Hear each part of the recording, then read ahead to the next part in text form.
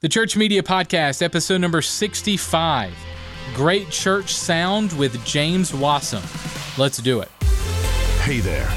Welcome to the Church Media Podcast. The definitive podcast for helping you create dynamic experiences and build solid media production teams at your church. We're bringing you knowledge and insight from top media professionals from around the world. Useful, practical content in the areas of live production, design, leadership, digital communications, and more. Show notes for this episode and all archive episodes of the show are available online now at 1230media.com/podcast.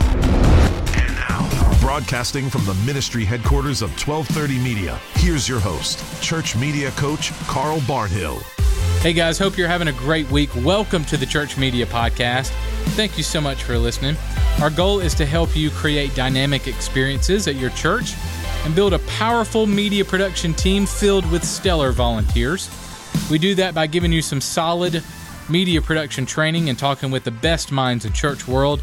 Today, I welcome my friend James Wasem to the show. James is a seasoned audio engineer. He's the author of the book Great Church Sound, which is a must-have for your shelf as a church tech. The book does a deep dive into everything that goes into having stellar church audio. James is also a co-author with me on a book called The Ultimate Production Team Handbook, which will be on the market soon, so be sure to be on the lookout for that. We're going to be spending a couple weeks with James discussing a list of topics related to church sound and your volunteer audio team, so be sure to take some notes. James gives some really good stuff in our time together. Today we're going to introduce you to James, talk about some of the great resources that you can get for your church, and talk through some common audio challenges like eliminating feedback, EQ, microphones, and more. My interview with James is coming right up after this week's free church media resource. Hit it. And now, your church media resource of the week. Software, websites, gadgets, and tools that will resource your creativity and your ministry. Hey, my name is Dan Bracken, Senior Media Producer at Ginghamsburg Church in Tip City, Ohio. I use the Adobe Creative Cloud for my creative endeavors, and when my videos need an extra boost, Adobe After Effects is my go-to for motion design. After Effects can be intimidating at first, but lucky for us, the internet is a bottomless vault of tutorials. I'd recommend the Tutorials tab on videocopilot.net. From basics to more advanced techniques, Andrew Kramer has tips and tricks for everyone. Visit videocopilot.net to get your motion skills off the ground. For more free resources for your team, visit 1230media.com/training.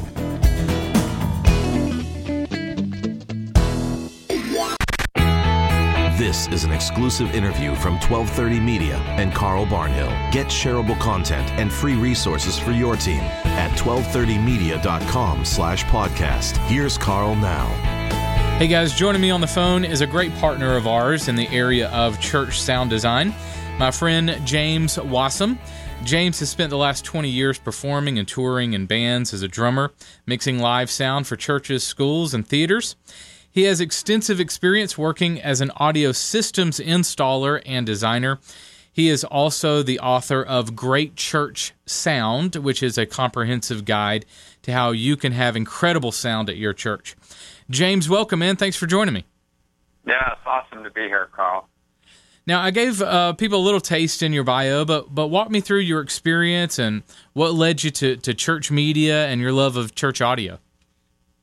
Yeah, I guess I grew up playing drums probably when I was in middle school and high school, and my dad was an electrician, so I got exposed to electricity and all the nuances of that. So I guess running sound was kind of a good bridge between those two different skills. So I kind of fell into sound when I was playing in bands and needed to run sound for the band. And then as I got out of school, I needed a day job, so I became a professional sound guy and started installing sound systems for churches, schools, and businesses and things like that. And then that quickly got me roped into volunteering at church, and I just kind of started volunteering there, and one thing led to another.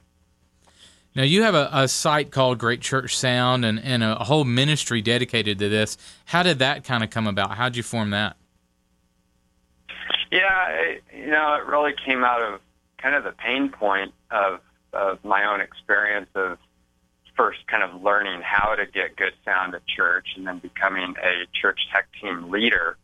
And, at that time I was exploring resources to be able to help teach my team and even teach myself.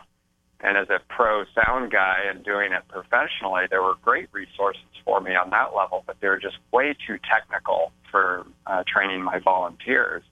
And so I really kept looking for something that was simple enough but comprehensive enough to allow the average volunteer sound tech to come up to speed. And at that time, I just wasn't really finding anything, so I always had it on my heart and mind to create a resource.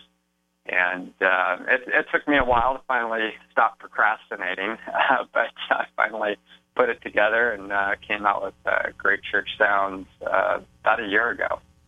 Well, it's great, man. It's a great resource, definitely for volunteer teams at churches and church tech guys.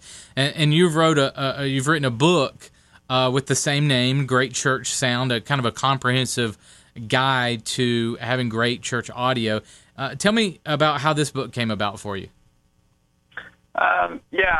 That was really kind of putting all those resources together and trying to build a guide that kind of walks folks through step by step in a very organized way, so that you can kind of start with almost knowing nothing about sound, and then by the end of it, get to the place where you can really feel comfortable with some of the concepts and a little bit of the terminology. It's not very tech heavy. We don't go into a lot of equations, physics, and all that kind of stuff. So we keep it very accessible, and I just try to explain things in a understandable way for the average church sound volunteer. So that worked out pretty good. And then kind of out of that, kind of found a few things that were very common issues with a lot of church sound systems. So I came out with a little kind of companion guide for solving worship distractions and your sound system. So that was one of those things that was honestly kind of my way of saying, please don't let this happen at your church. And so we go into a few ways of how to do that. And that's actually a free resource that's kind of a companion to that. Yeah, I was going to ask you about that resource, and where can we get that, and how can we download that for our team if I'm a church tech guy at a church? Yeah, it is a free PDF download, and actually listeners for this podcast could go to greatchurchsound.com/churchmedia, and I'll have a bunch of links and stuff for you to get started, and you can download that guide as well. That was really something, that we cover a lot of the critical points for church sound folks and distractions that happen in worship services. And we start kind of with dealing with feedback and some basic EQ tips and things like microphone placement, stuff like that, to try to really get to the bottom of some of those core issues that can be so distracting. And that's some of the stuff that I'd love to kind of dive into today. I want to kind of ask you about the content in both of those resources, and just kind of walk through how we can have great church sound at our church. So let's start with feedback, maybe. So, okay, this question might be a little bit basic, but what is feedback, and how do we stop it at our church? Yeah, it's funny because that's something that when I first got started in sound, I was deathly afraid of feedback as a young sound guy, and then taking that kind of ownership or leadership of the sound at church. Feedback was my arch nemesis. So I felt that it was important to really address that first and foremost in the book, and help other people in my position that I was in starting out to get a handle on it. And it's something you don't need to be afraid of. Feedback is simply an audio input source at a microphone being sent through the loudspeakers and then looping back into that same microphone and becoming reinforced again, or it's reinforced, if you will. And, you can think of this visually, too, because there's a visual form of feedback. Just imagine placing a mirror in front of another mirror, and it creates kind of this infinite loop, and that's what audio feedback becomes if you don't stop it. So it's important to get a handle on that, and once you understand the basic concepts, move through eliminating that pretty quickly. So how do we stop it?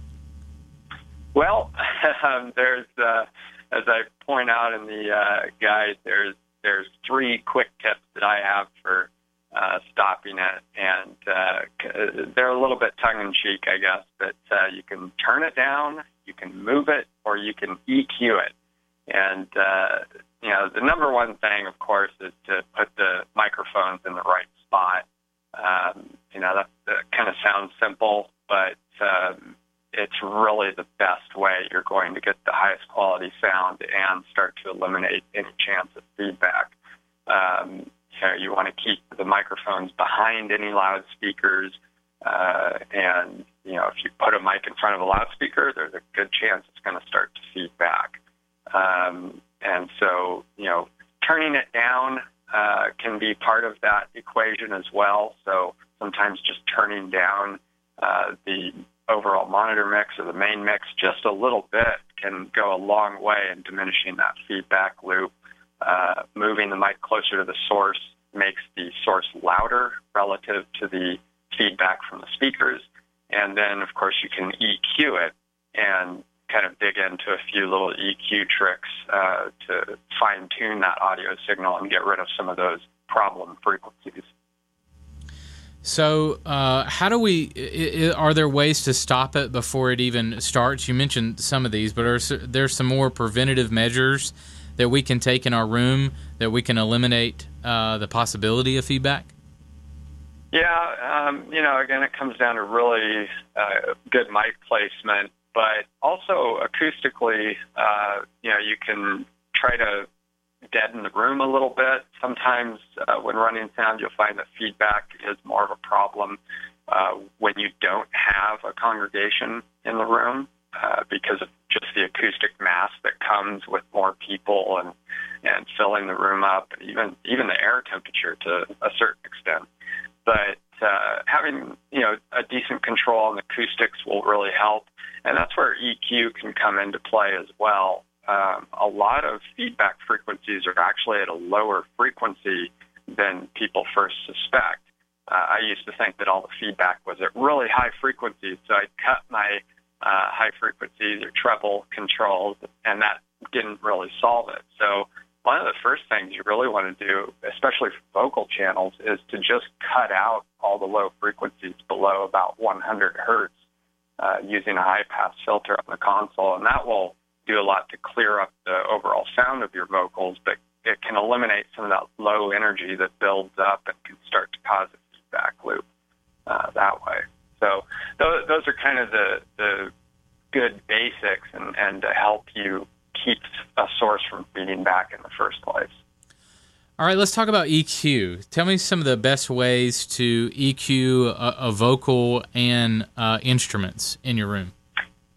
Yeah, so again, with vocals, kind of engaging that high-pass filter, just cut out the frequencies that you're not really using for those instruments. The same can go for an acoustic guitar or other instruments that you might be using that low-frequency energy would compete with other instruments in the mix.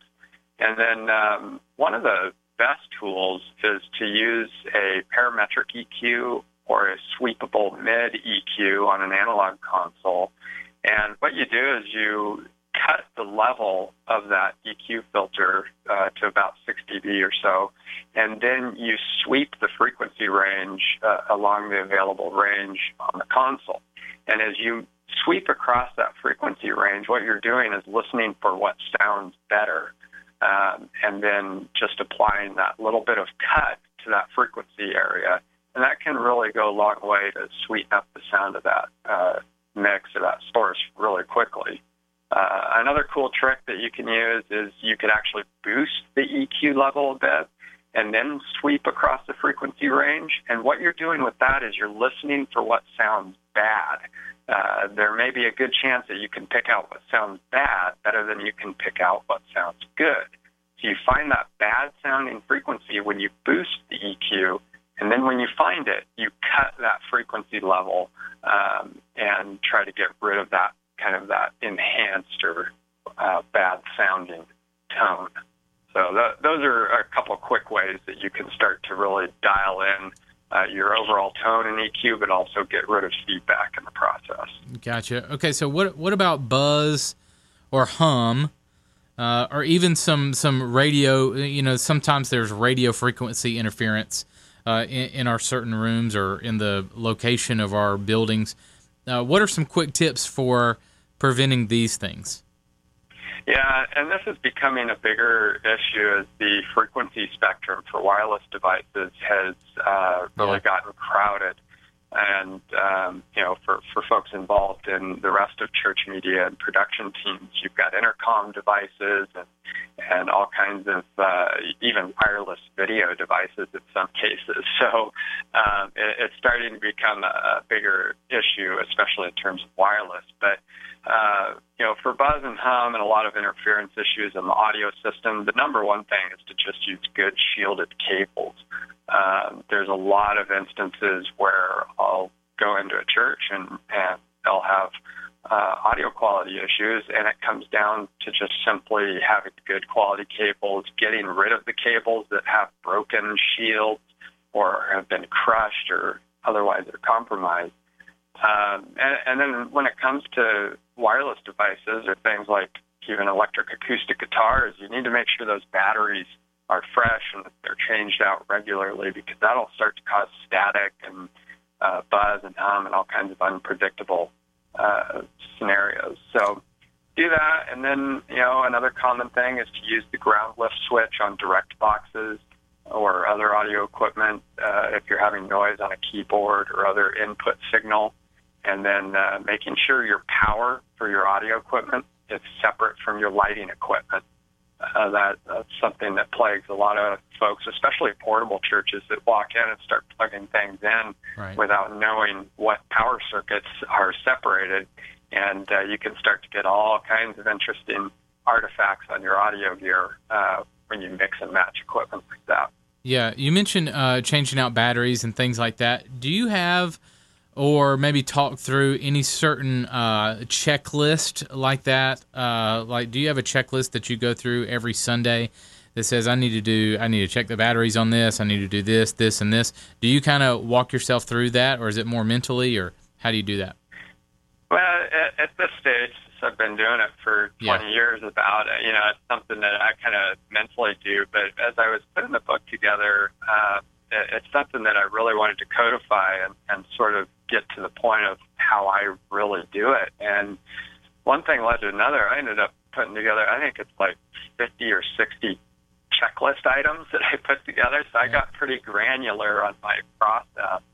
And, that's changing the batteries and checking all those signals is definitely one of those steps. And that's actually available as a separate printout download, as one of my bonus materials. And it's also on the free mobile app as a kind of an interactive checklist. Yeah. All right. So in Great Church Sound, the larger book, you break down the mixing console and explain it in small sections for really a volunteer to understand. So give me a quick snapshot of that portion of the book. Yeah, a lot of people get sidetracked with, if you're running an analog or digital console or something like that. But it really doesn't matter what type of console you're running. You will always have a channel strip in some form or another.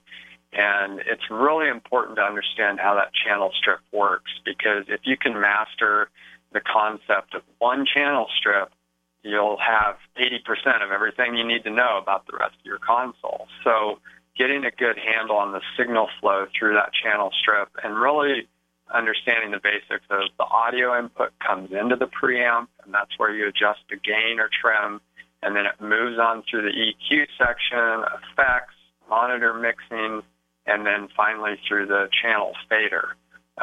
So kind of understanding how your console is laid out and addressing each of those components is really important. And so in the book, I actually use an analog kind of vertical channel strip as a good way to showcase that. But the concepts still apply to a digital console. It's just going to be laid out visually a little bit different on the console. So.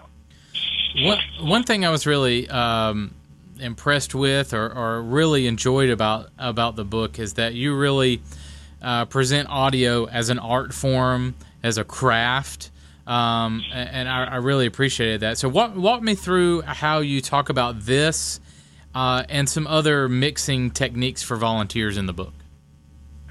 Yeah, sound is one of those things that some folks get into it because it's really technical. Others get into it because it's almost an art form. And it really is a combination of the two because we can't see it, so it seems a lot less tangible in some other technical components. And that also makes it a very subjective art form, especially for people listening to your mix. But you do need to have an understanding of the art and learn how to listen, but you also need to know a few technical things, which is the craft part of that skill. And, to get consistent results, you really need to start to understand the fundamentals and get a grip on how things function in that system. And I like to say that it's really not much different than a painter. You're just painting with sound. So you're using tools, you're using skills, and you're also using some subjective kind of critical listening skills in the case of sound engineering. But really that is the most important thing, is to listen and to practice listening, training your ears to hear different frequencies and learning what instruments or vocals sound best in a certain frequency range will really go a long way in helping you craft a mix. It's not always about volume. In fact, it's more about layering things by their tone and mixing things with a little bit more finesse than it is just turning something up or down. You hit on something there that I thought was really good, in that audio is subjective. So answer this. If I have a difference of opinion with my senior leadership or a leader in my church, how do you deal with that? That you're the tech guy, you're the audio master. You know what sounds great, but you have a leader come to you and say, "Hey, we need to do this. We need to make that change." How do you do that graciously, submit to them, but also kind of know that you know what you're doing? You know what I'm saying? Yeah, I think that comes down to a few different things. One of the important things is style. So what type of worship style are you using and playing at church? And are you actually mixing in accordance with those traditional style notes, so to speak? Some styles require vocals to be more or less present in the mix, or a certain band arrangement may require the guitars to sit at a certain place in that mix and have more or less prominence. So you really need to pay attention as an audio engineer to the styles of worship and, of course, the desires of the leadership team, and be willing to learn different styles. Something that works for a more traditional worship service may not work, and probably won't work, for a more contemporary style of worship service. So as a live sound engineer, you need to be able to navigate that and also handle the technical part of what you do with grace. Not everybody understands all the jargon and is, really, they don't even need to understand it. They just need to know that you're there as part of the team and you're all trying to achieve the same end result, which is a good quality mix that helps you communicate and worship together as a congregation. All right, let's talk about microphones. Give me some of the techniques that you give when it comes to microphones and placement of those microphones on a speaker, on an artist on stage, or band members or instruments. Walk me through that. Yeah, so kind of like we covered a little bit earlier, you want to make sure that microphone is as close to the source as possible, and in live sound, this minimizes any bleed from other acoustic sources that are on stage or any loudspeakers that are nearby. And you want to experiment with mic placement to find the sweet spot for each source. This is critical for instruments, like if you're miking a guitar or a horn or drums, things like that. And for vocals, you really, for handheld mics especially, you need to make sure and keep that mic really close. Most microphones sound best when they're about 1 or 2 inches away from the mouth. So spend a little bit of time and train your vocalists to keep a consistent distance between their mouth and the microphone, and try to impress upon them that it sounds a lot better when it's closer. And you could even do some A/B tests or recording and have them listen to the difference because it is a pretty drastic difference. When it comes to pastors or other presenters, if you're using a lav or clip-on mic, you want to make sure and keep that clipped high on the chest, generally about 6 to 8 inches from the chin. And if you're using a headset mic, you want to place that microphone off to the corner of the mouth instead of in front of the mouth where you can get a lot of breath noise. So those are kind of a good common rule of thumb places to start when it comes to kind of handheld mics and more traditional clip-on or headset mics. Man, I think that the guide "Great Church Sound" that you wrote is a must-have for every church tech team. I think it needs to be on every audio console in churches across America and around the world. It's an incredible resource. Tell us how we can get it, purchase it, go on your site. Give me all that. Download me on all that stuff. Yeah, it's the best place to get it is at Amazon. I've actually got the paperback book. I've got the ebook, and this few months ago I just released the audiobook portion of it, which sounds intimidating. It's almost like 7 hours of audio recording, but it allows you to listen to the book on the go and absorb some of that information. And you can find links to all of that at greatchurchsound.com. It's right there at the top of the homepage. So that's the best place to probably pick that up.